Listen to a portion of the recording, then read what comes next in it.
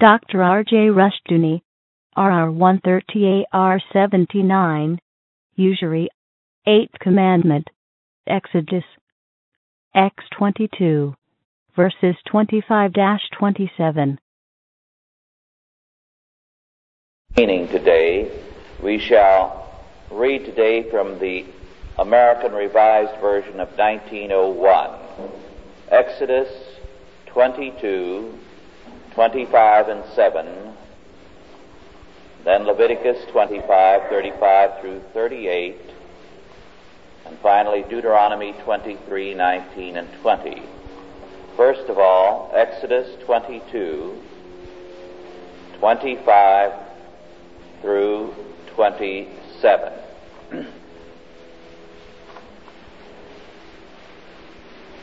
If thou lend money to any of my people with thee that is poor, thou shalt not be to him as a creditor, neither shall ye lay upon him interest.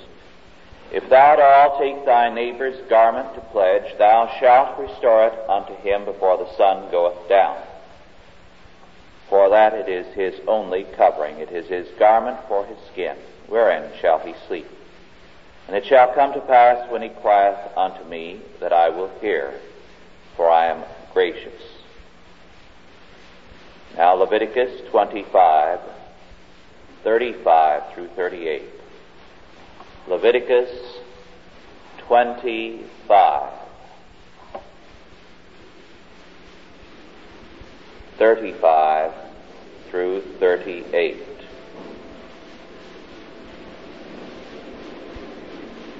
And if thy brother be waxed poor, and his hand fail with thee, then thou shalt uphold him. As a stranger and a sojourner shall he live with thee.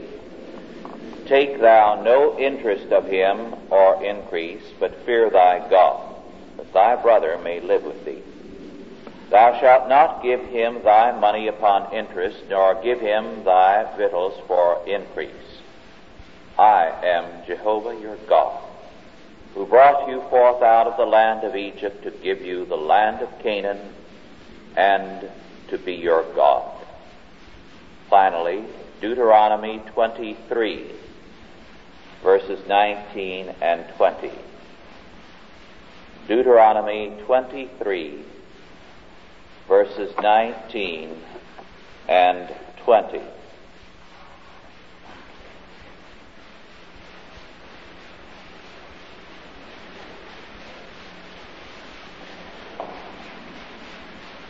Thou shalt not lend upon interest to thy brother, interest of money, interest of victuals, interest of anything that is lent upon interest. Unto a foreigner thou mayest lend upon interest, but unto thy brother thou shalt not lend upon interest, that Jehovah thy God may bless thee in all that thou puttest thy hand unto, and the land whither thou goest in to possess it. The law of interest or usury is a very important one for us to understand. Failure to understand this law has led to some very unhappy consequences in Western civilization. The very word usury has come to have a bad meaning. Actually, it simply means interest. But usury today has come to mean exorbitant interest, and we have laws against usury whereby the interest rate is fixed at such and such a maximum, which in itself is nonsense. Interest rates can be very low at 50% if you have inflation, and your money is depreciating 50% a year. So interest rates are variable. They cannot be arbitrarily set by anyone because it depends on a number of factors, to whom the money is being lent and the current rate of inflation. The law has no reference whatsoever here to the rate of interest. It has reference simply to the fact of interest. Now the law states, first of all, that it is with reference to the poor who are fellow members of the covenant, fellow believers. What is the meaning here of the poor? Of thy poor brother? Is it every believer? This has been the meaning that the church has given to it for centuries. The medieval Talmudic regulations were similar. And so it was said that no Christian could lend to any other Christian on interest. This was a law passed by the church in the early medieval period. This was a law also passed among the Jews in the Christian era. And as a result, it became a sin for anyone, believer, Christian or Jew, to lend on interest. The result was that all kinds of technical regulations ensued whereby money was lent, but technically it wasn't interest. And so you had money lending throughout the Middle Ages, Jews lending to Jews, and Christians lending to Christians, and Christians to Jews, and Jews to Christians, with all kinds of technicalities used to evade the fact of interest.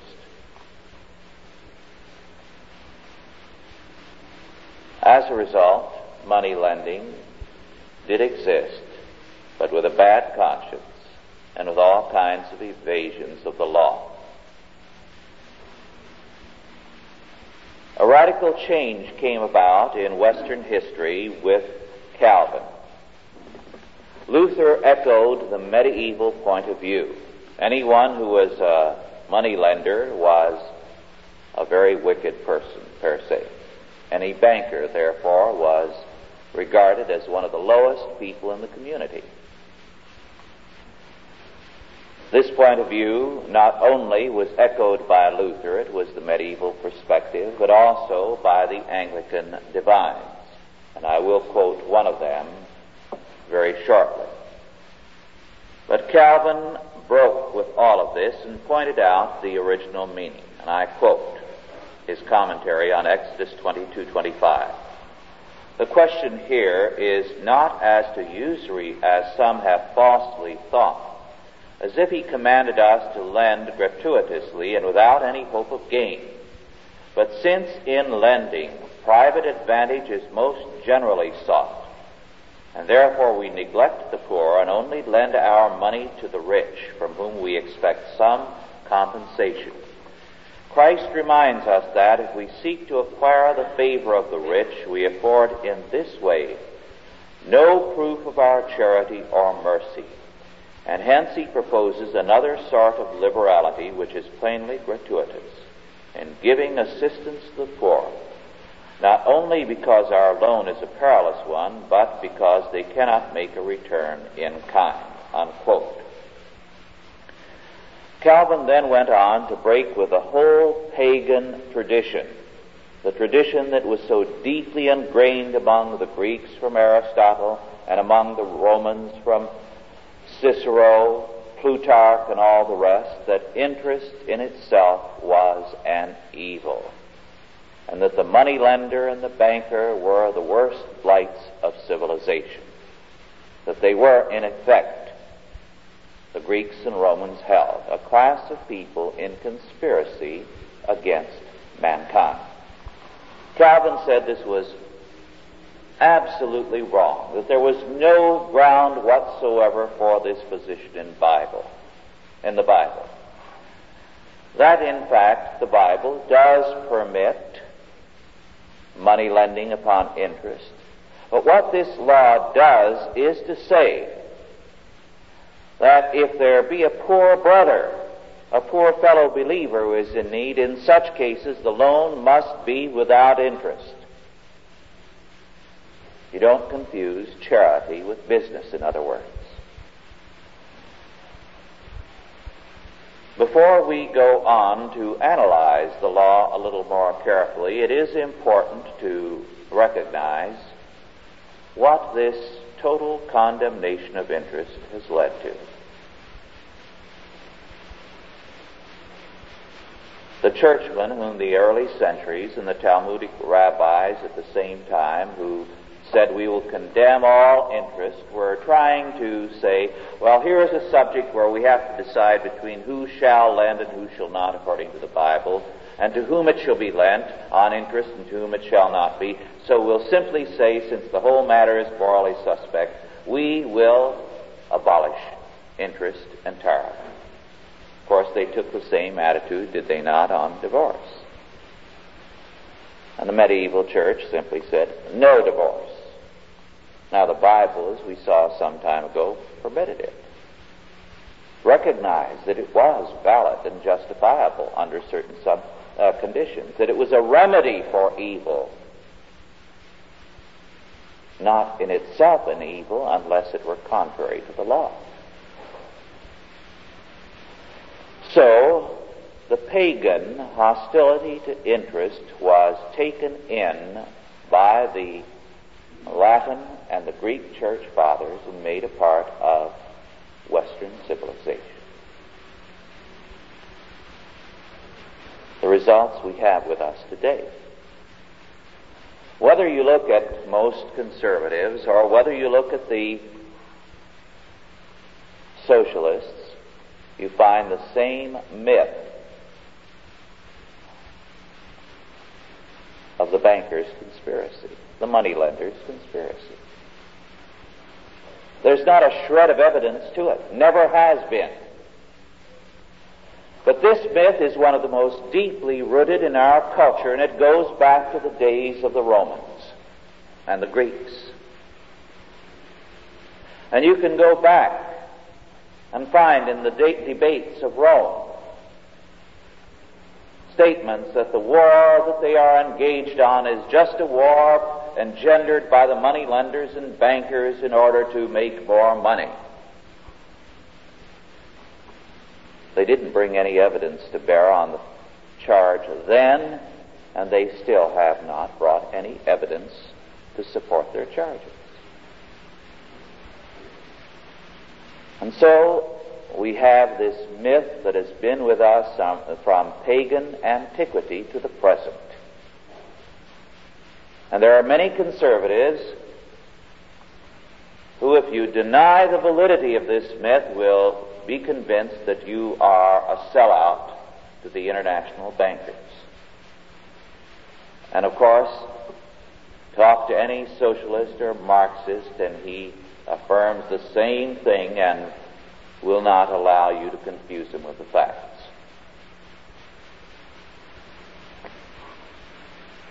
It is important for us, therefore, to understand what the Bible here teaches. It has led to a moral blinding of people, a fearful moral blinding. To cite an example of this, one of the most distinguished and very fine Christian leaders, the Anglican Dean of Durham, the Reverend Dr. Thomas Wilson, was a most distinguished citizen. He served on a number of diplomatic missions, held high governmental offices, as well as serving as a distinguished churchman. And yet he wrote an entire book, a most voluminous book, entitled A Discourse Upon Usury, in which he presented in very lurid details the money lender, the banker, as the blight upon civilization.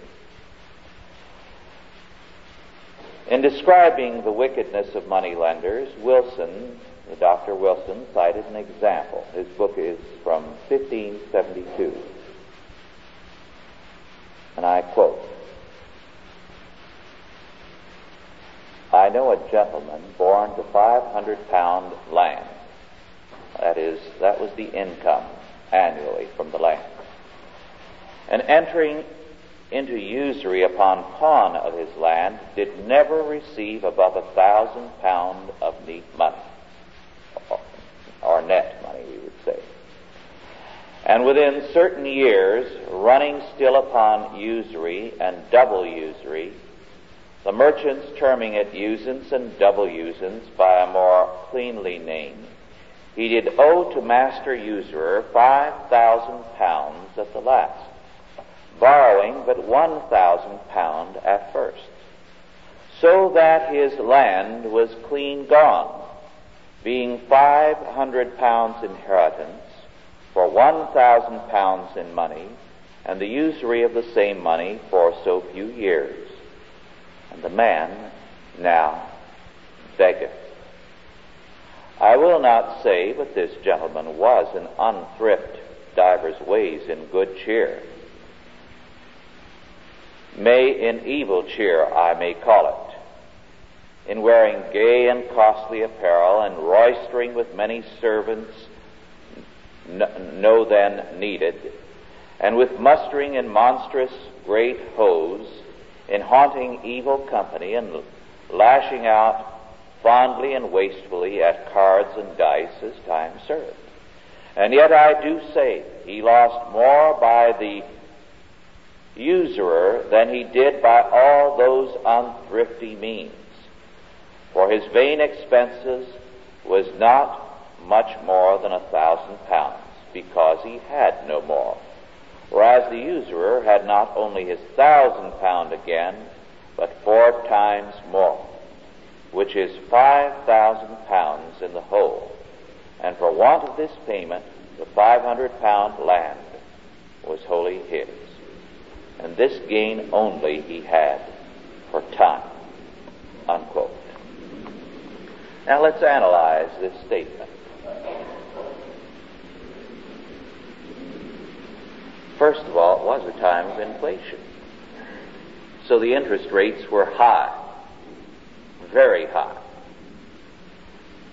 After all, who today wants to lend out money at 3 and 4%, when the rate of inflation will eat up the value of your money at a rate of 5 to 10%? It is estimated it will be perhaps 10% by the end of this year. You're losing money if you loan it out at that rate. And if inflation is 50 and 100%, you are going to charge a rate of interest commensurate with the inflation. And there is a market in money lending where supply and demand also hold good. So that if there were cheaper rates of interest, he could have gotten it. But the rate of interest was high because it was the only economical rate for the day. There was no sin on the part of the money lenders. But by Dr. Wilson's own account, here was a young man who inherited a very goodly estate. He could have lived well all his life. He borrowed money. He wasted it, gambled it away, spent it on wenching, on clothes, on any and everything. There was sin in the situation, but the sin was the sin of the young heir.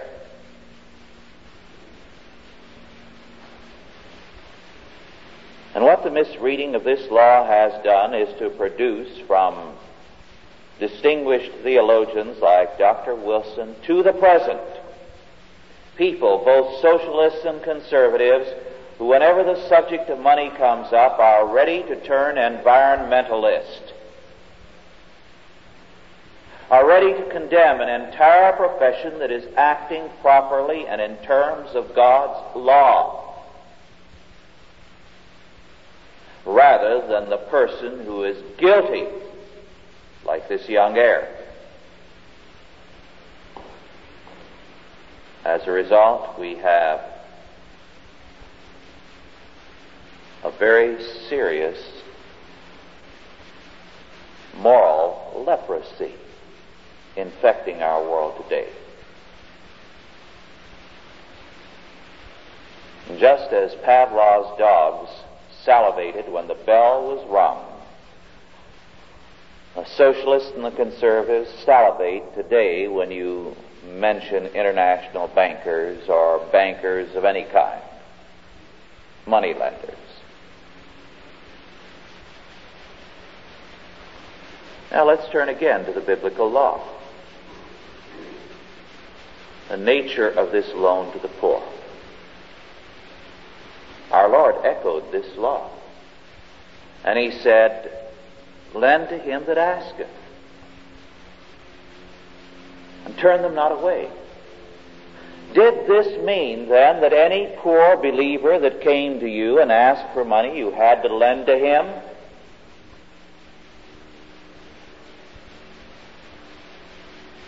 This would put us in a bind, wouldn't it, morally?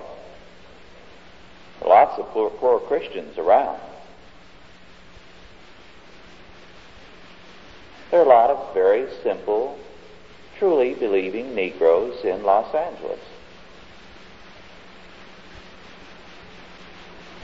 Are you and I obligated to lend to every last one of these who are in need and come to us? And the answer is no. The reading here is, the poor brother that is with thee. What is the meaning of this in the Hebrew? Well, the textual scholars have made clear what the meaning is. The reference is to someone who is working for you. Supposing you have a farm. You're a Hebrew living in Judea or in Ephraim, and you have several hired hands, and they are short of money. It is to these people who are in your employment, to whom you are commanded to lend, and the lending is an advance on their wages. This is exactly what the Hebrew has reference to. Well, that's a very different kind of situation than the medieval church was legislating about, is it not? An advance on their wages. It could be also a loan to help them out. But normally, it was an advance on their wages. Now, if you felt, and if you feel, if you have a servant in your home who similarly needs funds, that a pledge, a security should be taken, because while they are believers, they're rather weak believers and they have bad habits. You have a right to exact a pledge. And the pledge that is here spoken of is the outer garment or tunic with which the field hands would sleep at night, and it had to be returned at night. We'll come to that subsequently. But this point is important.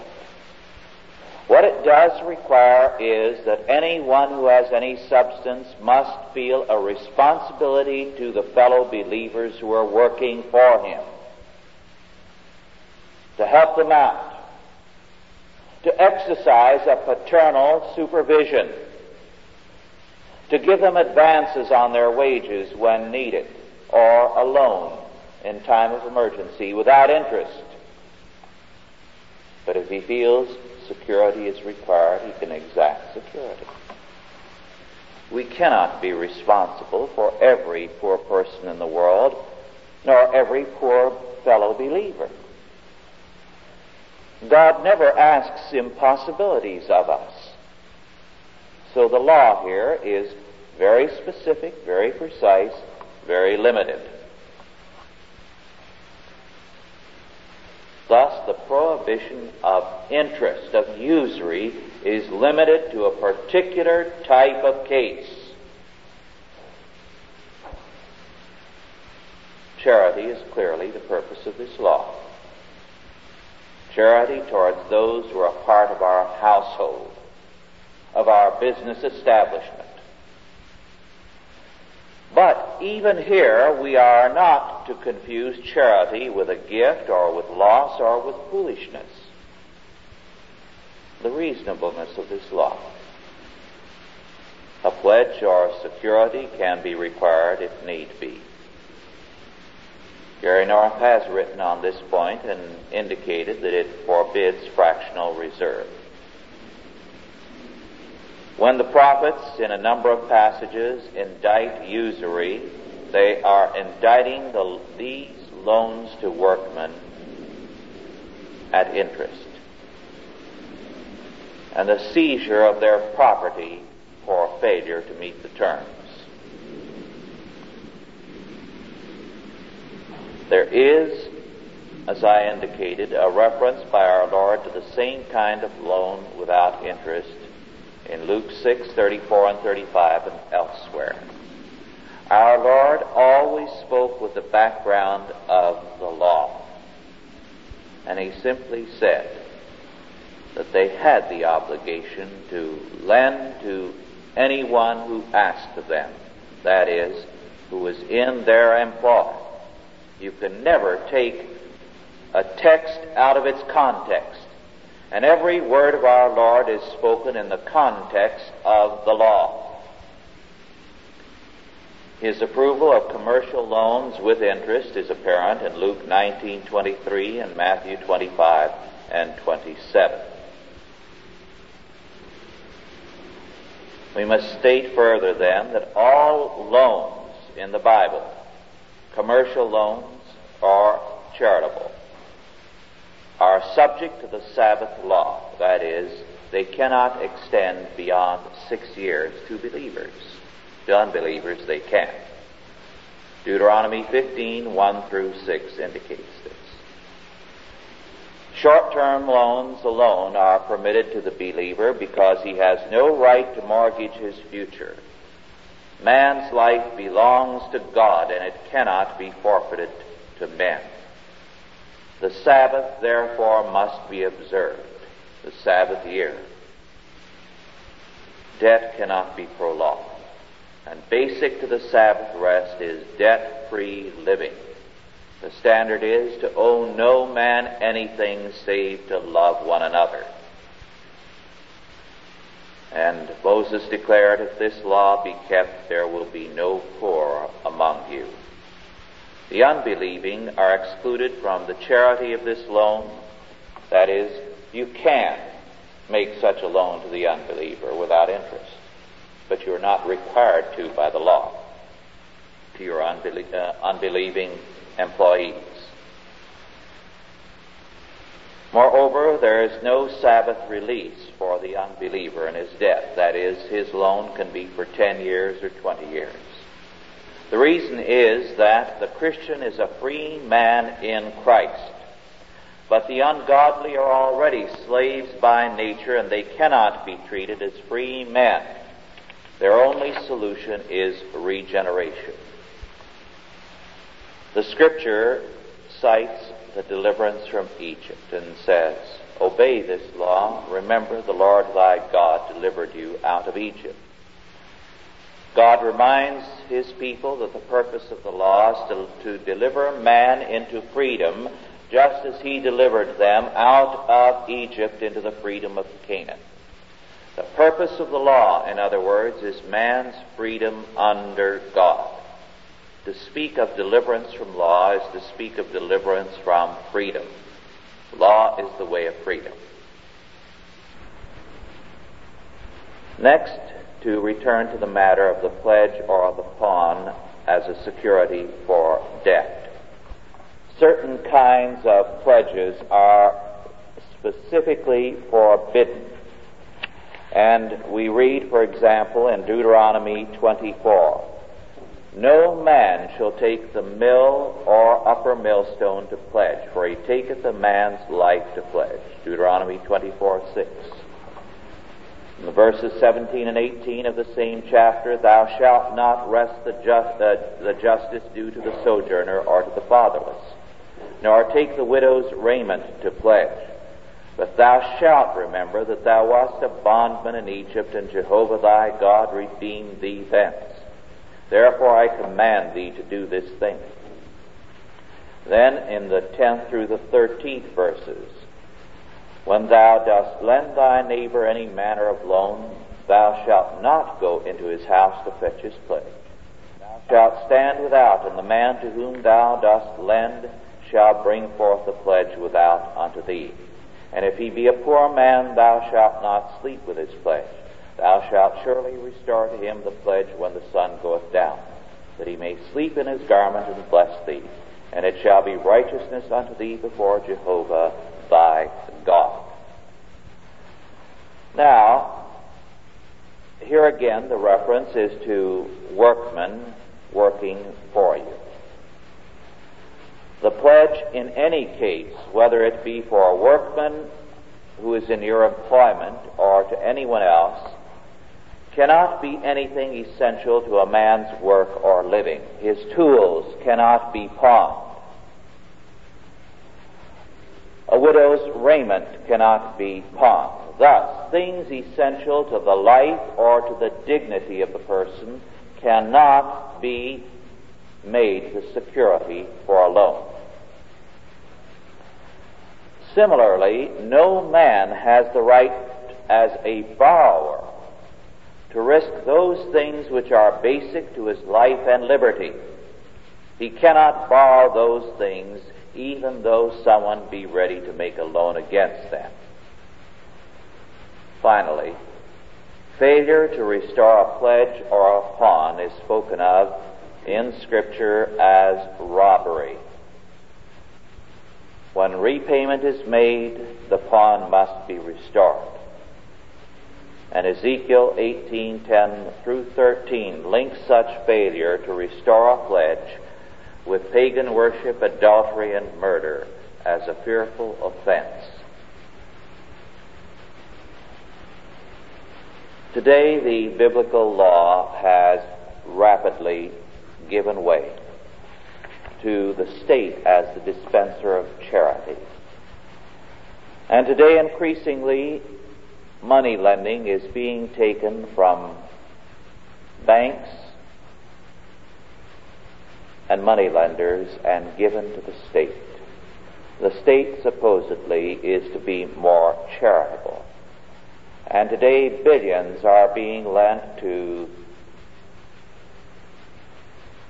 poor men, poor businessmen usually, by the federal government. The attempt, for example, to create black capitalists is proving to be a total loss.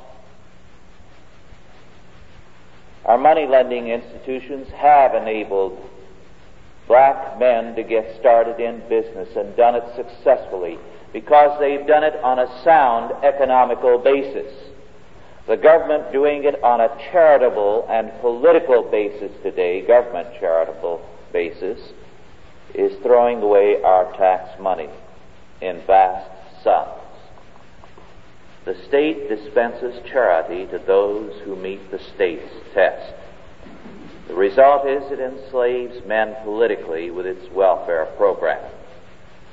The biblical law is the path to freedom and to true brotherhood. Let us pray. Almighty God, our Heavenly Father, we give thanks unto Thee for Thy word. And we pray that the correction of Thy word may soon be forthcoming. Make us instruments, our Father, whereby our generation is corrected by Thy word, established by Thy grace, and made again a holy people unto Thee. Bless us to this purpose in Jesus' name. Amen. Are there any questions now, first of all, with respect to our lesson? Yes.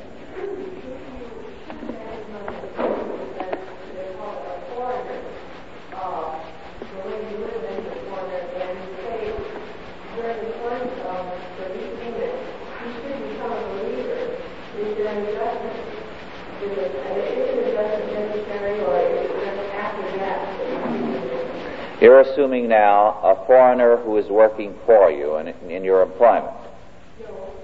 Well, you can lend to a believer on interest, you see. There is no harm on loans on interest to fellow Christians in what is a business proposition. It is only to those who are working for you who are believers where you can make a loan without interest in cases of need. There it is required. Usually it's an advance of wages, but a loan too when necessary. You know, I was thinking of loans on the legal basis that two non-believers can't run it for 10 years. And biblical law against you. Oh, I see, yes.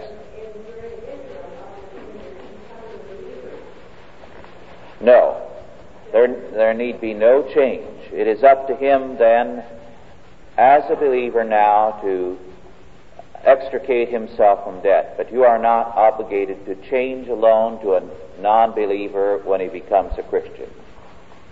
To reduce the terms, in other words. If he requests that the terms be shortened, all right, but the responsibility is his. He contracted it, and the terms remain as per time of contract. Yes.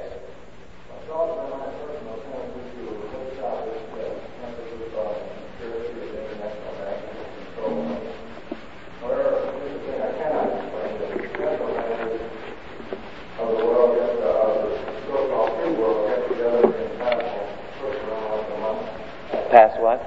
I said the representatives of the central bank of the free, so-called free world, get together once a month. Back in Switzerland to determine certain things, and they come up with things that are definitely detrimental to people. It's part of what is socializing bank, like your FDR.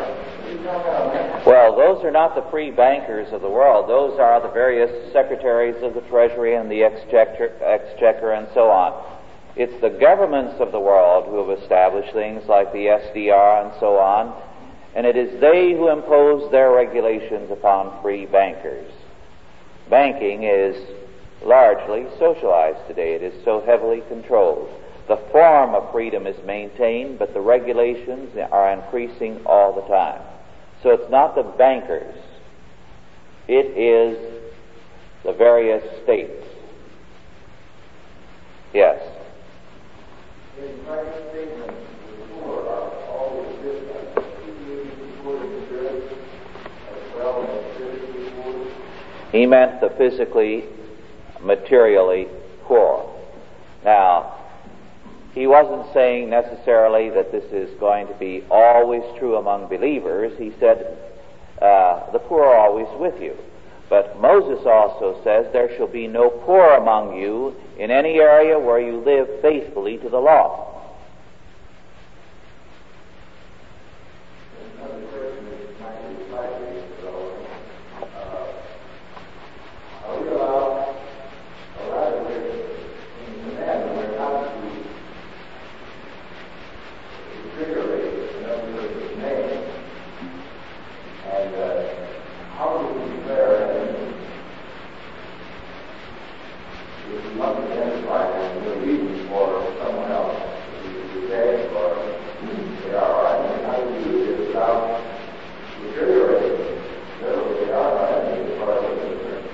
Yes, but we are still obligated to live in terms of the law with our enemies.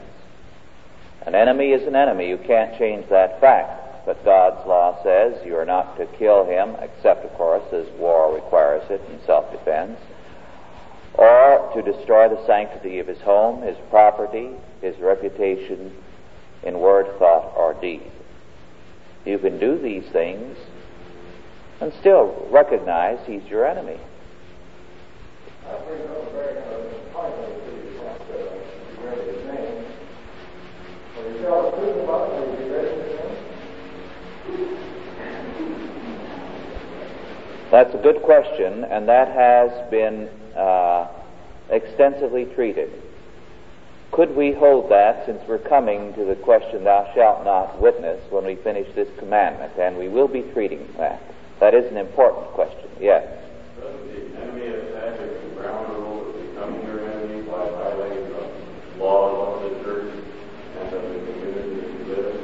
Yes. You're not required to set the standard. No. Make a mistake, you violate what you believe in automatically. Yes. And the real deterioration is if you fail to recognize he's your enemy. Here's a person who's trying to destroy you. It's going to deteriorate you if you don't face the fact of life as to what he is. This doesn't mean you get down and crawl on all fours like he is or act the way he does. You maintain the law in relationship to him. Yes, we...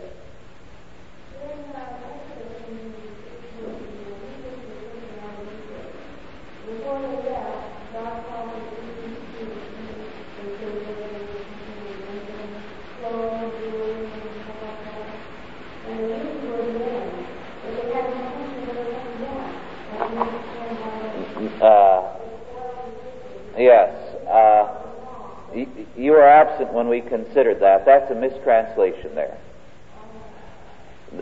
They were to ask, in effect, for wages due to them, compensation, and the Egyptians gave it gladly to get rid of them. So it was entirely different. Our time is just about up, and it was suggested that I report briefly on the Foundation for Economic Education conference that I attended Friday and yesterday. Time is brief to go into all that was said. Here are a few items that I thought were of interest.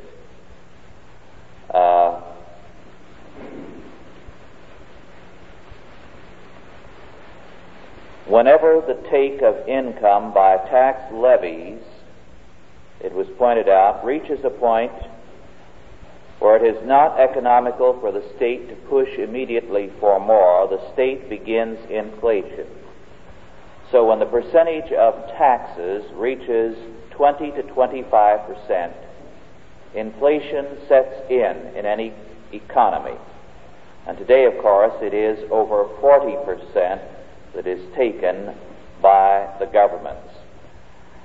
As a result, inflation then becomes a way of life. This point, too, I'm just giving scattered facts.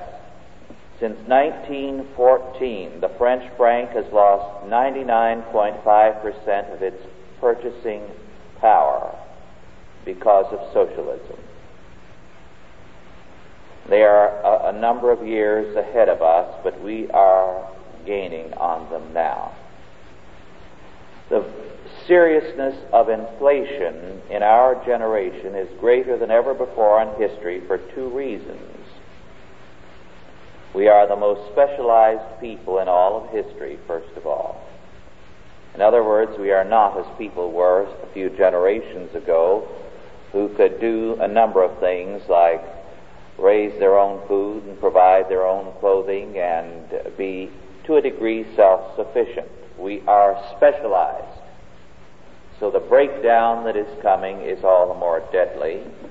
And second, we are dependent on the free and uninhibited exchange of goods and services.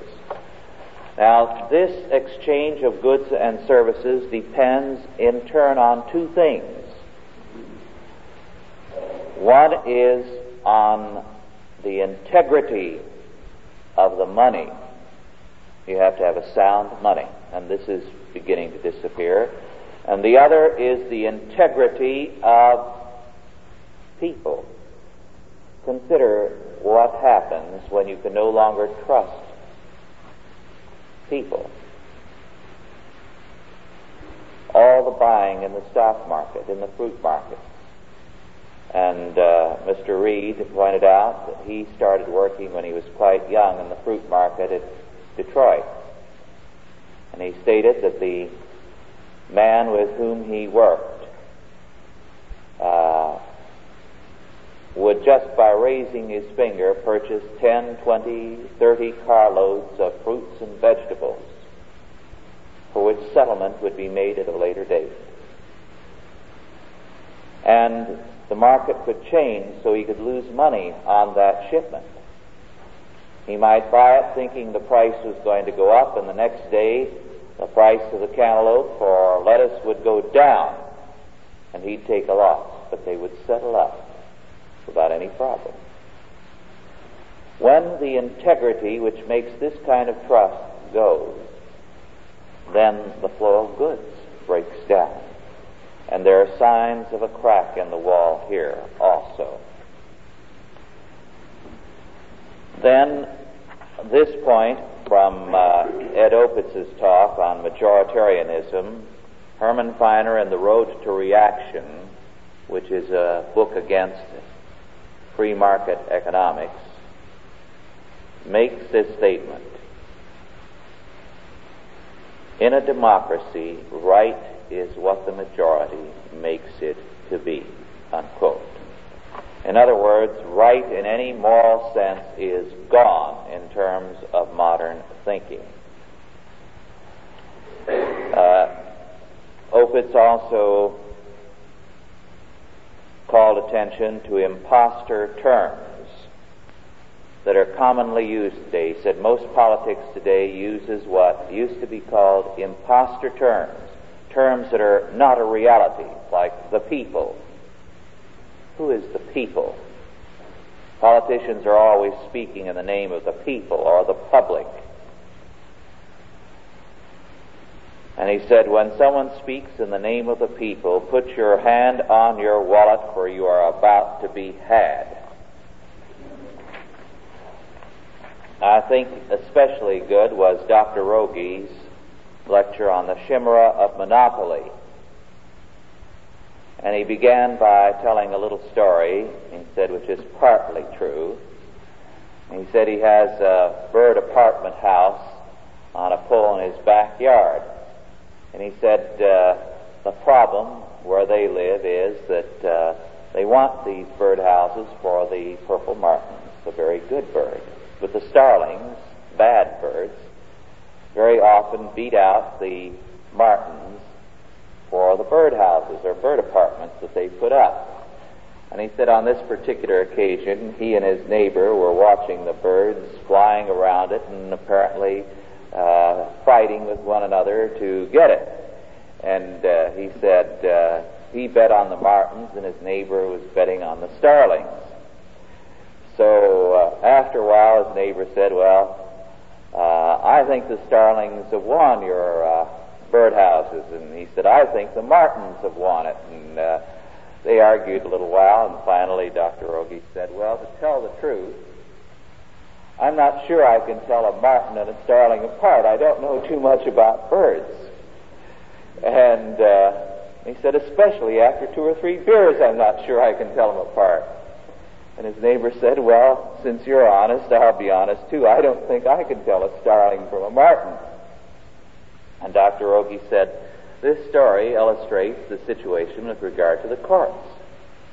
Who is the bad bird and who is the good bird? The courts can't make up their mind. So that one and the same time, for example, he said, some men were sent to prison in the big electrical case just 2-3 years ago for setting a price and also for not having the exact opposite, for undercutting prices. So he said in that case,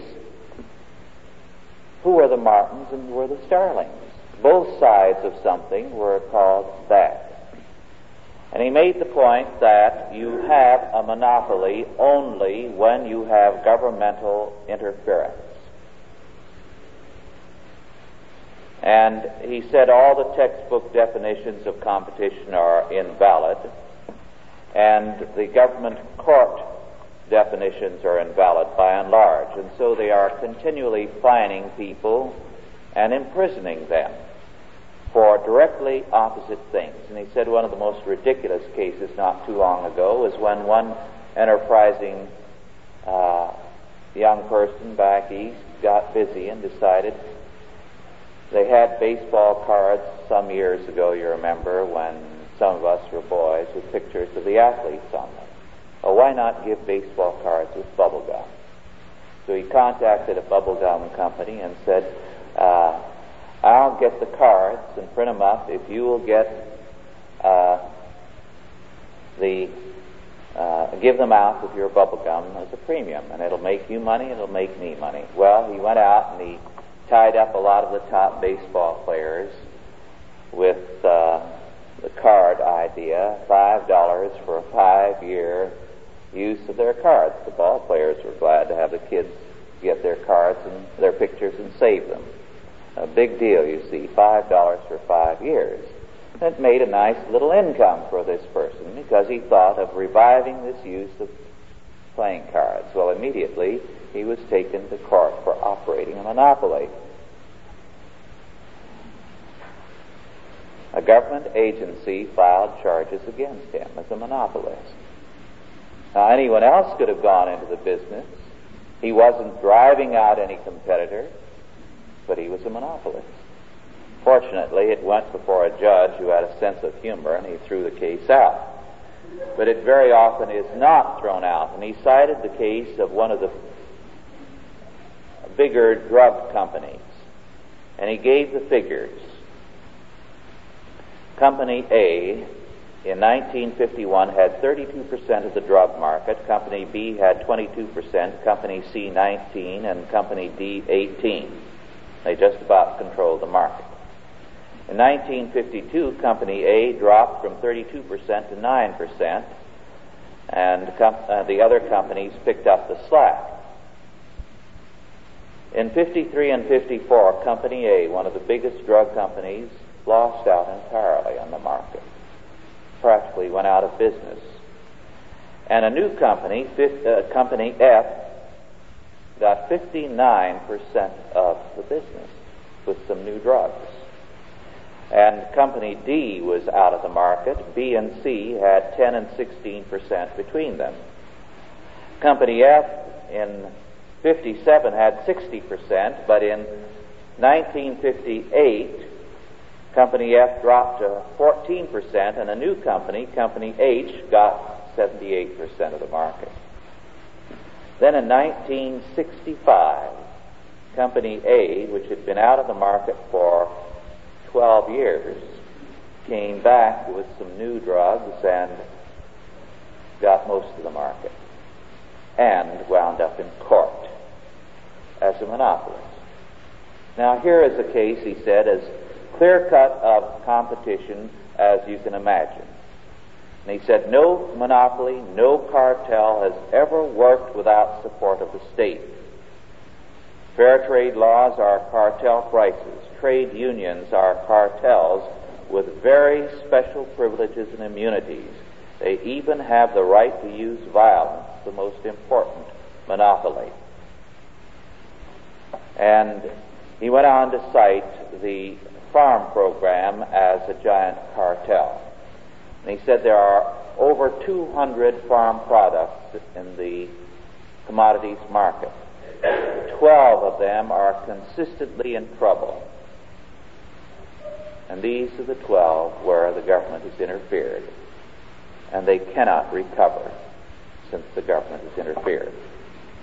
So, his point, of course, was emphatically, there can be no monopoly without government interference. Two very brief things, and then we are through. From the Stanford Observer, an official Stanford alumni paper, some interesting facts, because these are things I've often said, and since I've been away from Palo Alto for several years, I no longer see the evidence, but this was passed on to me. I've made the point that Stanford is not a private university. Private universities no longer exist. There are only state universities and federal universities and colleges.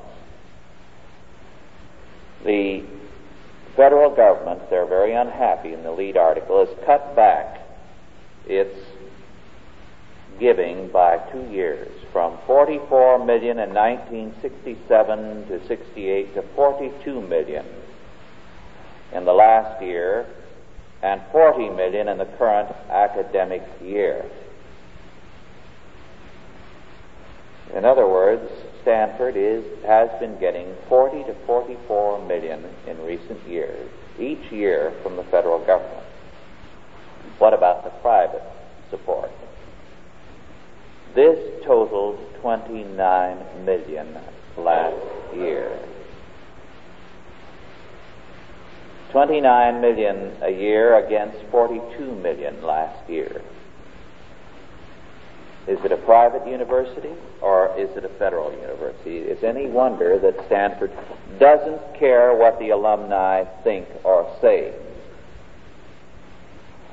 When you add up those figures of 29 million last year, what you have to say also is that a lot of that was from endowed funds, so that they can thumb their nose at the day-by-day giver. They've already got a lot of this, and the donors cannot touch it. Well, one final note, a little bit of humor from the current Forbes magazine. Chappaquiddick, Irish version. You know what Chappaquiddick is. That's where Senator Kennedy had his little mishap. And this editorial by Malcolm S. Forbes reads, "One of the business community's more dynamic tycoons has a great sense of humor. The other day he gave me a slip of paper on which were these alleged headlines from the Dublin, Ireland Dispatch. Quote, God saves Senator Kennedy as Catholic girl drowns. Devout pair believed to be on way to midnight mass. Ted prays for almost 9 hours before leaving scene. Irish government blasts Italian builder of faulty bridge." And with that, we are adjourned. Authorized by the Chalcedon Foundation. Archived by the Mount Olive Tape Library. Digitized by ChristRules.com.